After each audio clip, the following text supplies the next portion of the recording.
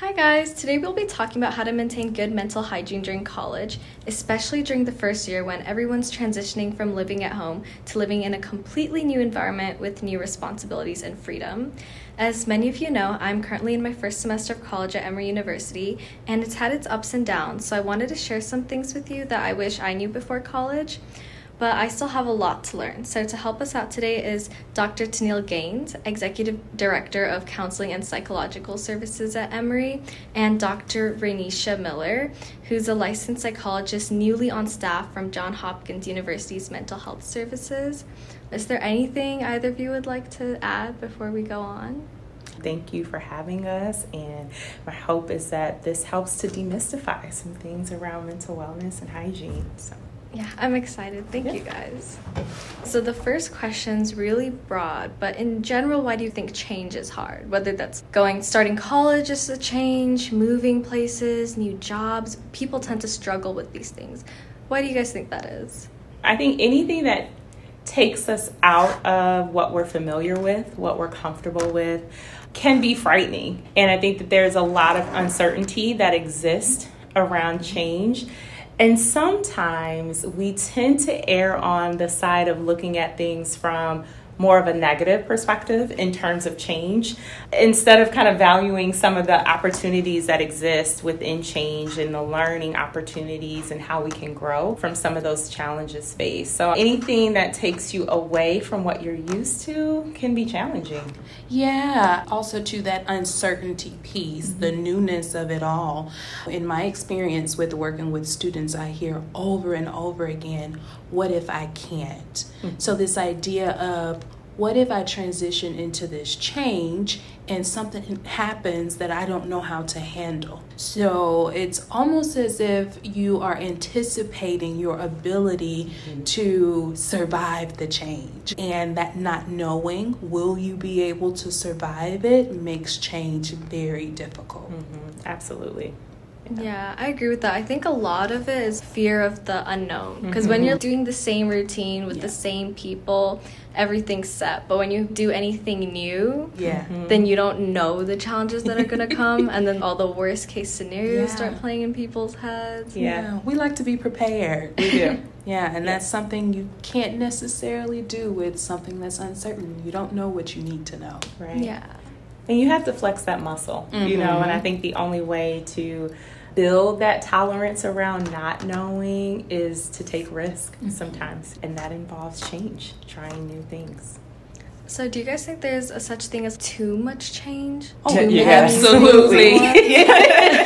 Yes. I find myself sometimes kind of sharing with students that typically one transition in and of itself is difficult for all the reasons that we discussed. But let's say, for instance, a student just got to campus. They're meeting new people. They're roommates, and maybe they're starting a new romantic relationship. That's 4 different changes all at once. And each of those changes has their own set of unknowns and uncertainties, right? And so all of those things coalesce and creates a sense of being overwhelmed, which we know can lead into stress. So a lot of change can be very overwhelming. And in a perfect world, I would advise against it. But sometimes life doesn't give us the opportunity to choose when we have to step into change. Yeah, absolutely. That was perfect. And so that's why it's important for all of us to recognize your limitations and to set some boundaries around things, because all of the things that you mentioned are all fun and exciting and they're new, but they do bring their own level of stress, as you stated. So I always like to tell folks to take things in doses. Do it in moderation. Absolutely. You don't have to go all in, and I think that's what we try to do, and especially, you know, when you're just starting school, when you're just starting college, you want to do everything all at one time. But you've got 4 years, maybe 5, maybe 6, maybe 7, because everyone's journey is different. And so take it in doses. Yes, absolutely. Yeah, I think that's really helpful because a lot of times people come here and they're like, I'm going to get a job right away. I'm going to get research right away. I'm going to do this club. I'm going to do this competition. But a lot of people told me start slow and then slowly add things to your plate. Yes. So what specific aspects of the transition to college do you think are stressful for students, and what can they do to deal with these aspects? Independence. I think it can be two sides of one coin. This idea that you're away from home for the very first time, and yes, I get to make all my own decisions. But there's sometimes a burden that comes with making your own decisions. You have to weigh the pros and the cons of things. And if something falls through, that feeling of, oh, the consequences are only on my shoulder. So a lot of times, surprisingly, students can get overwhelmed with this idea of, I'm independent. I'm independent, and that could lead to some resistance or some hesitation towards reaching out for help, because going off to college, independence is the big thing that we push, especially in our culture, but it has a downside, feeling like I can't reach out for help. I have to do this by myself, but that's not the case. That's not the case at all. Yeah. And I think if we stick to, just kind of the notion of having more independence, there's independence around time, there's independence around thought, which I think can be challenging for a lot of students when you are finally in a place where you're like, wow, I can begin to think for myself. I don't necessarily have the influence of my family immediately present, but yet they're still in the background. Yes. But I'm thinking about, how do I fit in this new space and in this new world that I'm now a part of? And so I think that opens up a lot of things for students in terms of identity and exploration. And that can be stressful when you feel like you cannot reach out for the support. So I would identify that as a major stressor for students. When you think about times when you changed a lot, when your identity was forming, it's often in hindsight, like, oh, who would have thought this would have influenced me so much? But over here, it's like actively, there's so many decisions that you're making, trying to figure out who you want to be. Like, oh, am I the kind of person who goes out every night? Right. Do I study in? What kind of friends? What kind of hobbies? You're very actively creating your own identity instead of reacting to things that are happening outside of your control. Yes, absolutely. And one of the things I will add, kind of related to that, college and university life is in many ways a self-study. You are in a microcosm of a perpetual classroom. And so I often tell people, I had been experiencing things throughout my life, but it was college that I learned the language to explain the experiences. And so perpetually being in this learning environment, it increases your awareness of your surroundings, your relationships, and even of yourself, right? So not only are you navigating coursework, but you're navigating your own personal self-study, because you are literally 24/7 searching, thinking, pursuing knowledge. And that can be fun, and it can be a culture shock, an internal culture shock. Yeah, I agree. Yeah, I felt that here, because in high school, you are given the homework, you do the assignments, the structure is very much laid out for you. And over here, it's like, A, what are my study habits? What do I like to do? And then B, especially in the beginning of the year, I felt like I wasn't being social enough and making friends. And at the same time, I felt like I wasn't studying enough and getting things done. So I think what I've realized is a lot of times it feels like people are going out and partying every night, but those people are the ones talking about it. They're the ones posting on social media. In reality, everyone does, but your balance is going to be personal to you. Absolutely. Yes.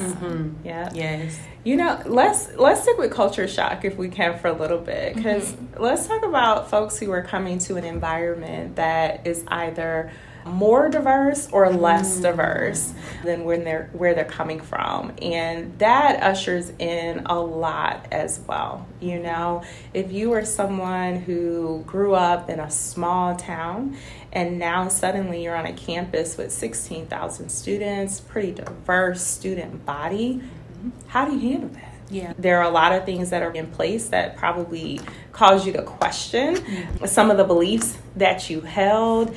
And if you don't know how to hold that, I think it can be very distressing for a lot of folks. Yeah. And I think related to that too, we see a lot of difficulty around this time of year where students have been away for the first time and now they're going back home, but they're returning home as a new version of themselves. Yeah. And so contemplating the culture shock of going back, will my family still relate to me? Will we still agree? Will I relate to them?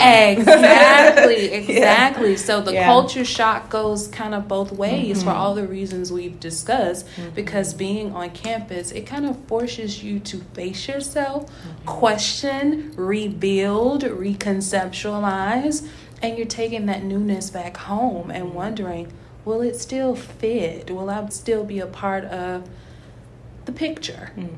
Yeah. I think the other thing that often makes kids feel separated from home is sometimes I feel like everyone at home is changing and I'm not updated on what's going on, you know? Like with my little sister, like, oh, you had a test? I didn't even know about it. That kind of thing. Slowly they have inside jokes that you can't relate to and you start feeling a little left out, a little homesick. But also that's part of growing up. You can't go back to that. Yeah. It's part of the transition. Everybody's changing. I know for me, I went to a school that was very majority Asian. So Emory's a lot more diverse than my school. And my friend group back in high school was primarily Indian American girls like me. So I came here, my parents were like, there's not going to be that many Indian girls. How will you make friends? Seek them out. And I didn't really click with any Indian girls here right away, even though I went to the events, the cultural clubs and stuff. But most of the friends I've made aren't Indian. I've made a very diverse set of friends. And my parents, especially me too, there was this concern that we wouldn't be able to relate to one another. But now that we're talking, I realize we have so much in common. And also I'm hearing so much new stuff from them that's causing my mind to explode every day. So now that I've kind of taken that pressure off of finding people who I share an ethnicity with, I feel relieved. It's one less criterion friends. Yeah. I like the way you described that. Thank you. I think that's also a way to take care of yourself. I think a lot of people think coming in for, let's say, counseling services is just, I'm just going to be talking about my sadness or my anxiousness. But coming to therapy sometimes can help you navigate how to adjust. And as you were just describing, adjusting sometimes is recreating your life in ways that you didn't know you needed, right? So one of the things I had to learn, because I grew up in a predominantly Black African American community, and I went to school in Maine. So from Alabama to Maine, talk about a culture shock. And I just expected to connect with all the other Black African American students on campus. But what I found out is even within my community, we are not a monolith. Right? And so that forced me to really understand myself beyond my racial, ethnic background and get to know, who am I as, a student?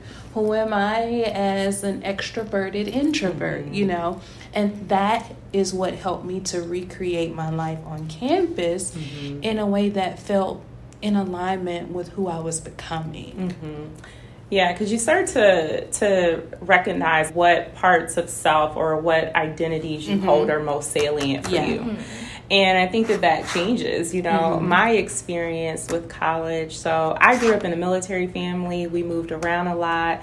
And while there was diversity, I still lacked seeing people who look like me in a classroom. So my desire was to go to a historically Black college and university. So I went to an HBCU. And that was different for me too, you know. But it was nice because I feel like it set me on my path toward my own racial identity development, which has been a strong foundation for me. Yeah. When you're constructing your own identity and your racial identity, it's very personal. Yes. There's no, meet as many diverse people you can meet, or like, only talk to people of your own ethnicity. Like, once we take that pressure off and just meet people, then, and it takes letting your guard down, and it takes addressing any biases that you may have, you know. And I feel like nowadays we're getting hit with that harder. There's a mirror in front of us every day where you have to make contact with that. Yes. And I think letting your guard down in college can be especially difficult because, I mean, for me in high school, I didn't really care what people thought. I had a solid group of friends. Like, no matter what happens, we'll ride or die, you know? But over here, I don't know anyone. I need to make a good first impression. I don't want anyone to think that I'm weak or vulnerable. So that also adds a lot of pressure.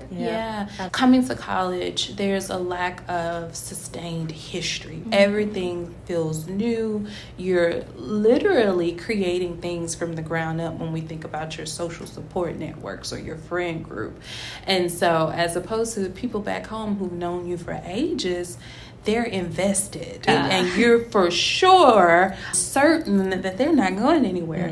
Whereas when you get to college, it's like, oh my goodness, this is still the foundation. And so with that comes an increased fear of rejection because things are still tentative, things are still new, and that can be scary and make you double think about what are others thinking about me, or second guess yourself. You're building, and in order to build, you got to test. So you're gonna make mistakes. I think students come in feeling like they have to be perfect. You got to get it all right the first time, and you don't. I think this is your time to make those mistakes and to learn from them and to take those risks. And honestly, I felt like I didn't really start to connect with people until I became a little vulnerable. Coming into college, one of my fears was and things have been really good for the past couple years, but I was scared things would get bad and no one here really knows how to help me. And I was also scared people would find out and they'd think I was crazy. Because with depression and anxiety, to some degree, everyone relates. Everyone knows what it's like to feel sad or anxious. But oftentimes with things like OCD, it's very hard for people to understand. I remember I was just talking to one of my friends and I said something and she's like, Pranjal, do you have OCD?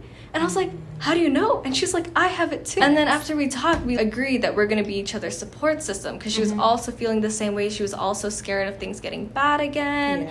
And I found someone who I can rely on when it comes to this aspect of my life. And I wouldn't have discovered that if I had just been like, no, what are you talking about? That's a crazy accusation to me. Kind of going back to the myth thing, the thing that oftentimes draws us to other people or makes us connect to other people is recognizing the humanity in them, recognizing that they struggle just like we struggle. It creates a sense of camaraderie. It creates a sense of compassion as well as empathy. And those are the bedrocks of vulnerability and connection. So actually, it behooves you to show those sides of yourself because that's how you're going to initiate and maintain the connection.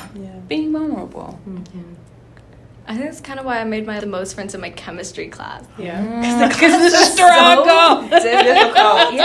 We're all sitting together. We're like, I do not understand this. And we're bonding in our confusion. Yes, I love that. Because you could have easily sat there and like, I don't know what you're talking about. I got this. Meanwhile, I'm struggling in silence. And I think that is so detrimental to us when we allow ourselves to struggle in silence. And so giving yourself permission to just say it aloud, like, this shiggity is confusing. And so what are we going to do about that?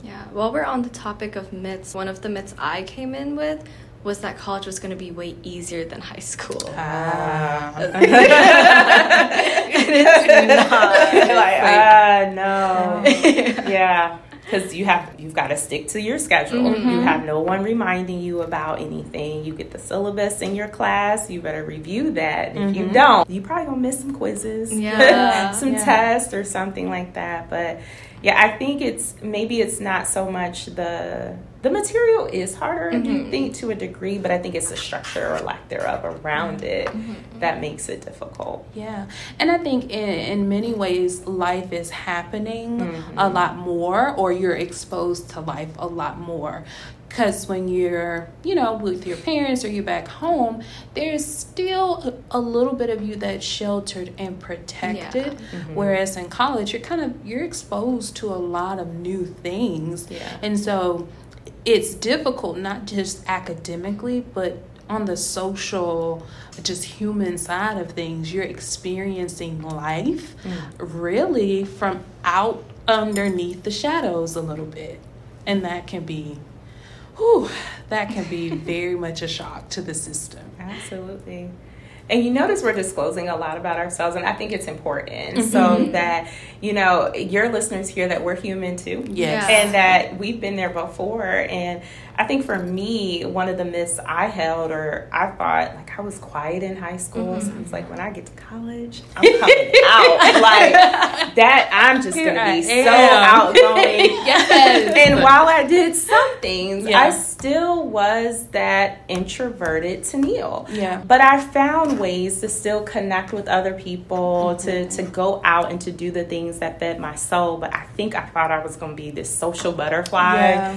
Yeah. That just wasn't me. Yeah, and I think it was kind of a little on the other end for me. I went in just on top of everything and really thought that was the bulk of my intelligence, my ability to be successful. How organized am I? How much can I work ahead? But I think college taught me that I am who I am. And when the essence of you is someone who excels, if you change up your schedule and let's say you complete an assignment 2 days before it's due as opposed to 3 months before it's due, you'll get through it because you, RaiNesha, are smart and intelligent. All these other things around you just boost that. But you were the cake before the icing came. And so I think college helped me to grasp who I really was, because for so long I thought it was all the fluff, and all those things helped me to be smart and achieve, but it's like, no, I do those things because you are you. Those are all the questions I had for this episode. In the next episode, we're going to be continuing this conversation with Dr. Tenille Gaines and Dr. RaiNesha Miller. So if any of you have any questions for them, please feel free to email notanotherdepressedteen@gmail.com. We're going to be going more in depth on mental health struggles in college and what you can do to tackle them. So I'm very excited for that episode, and I hope this episode was very informational. Once again, please don't hesitate to email us with any lingering questions, and thank you for listening.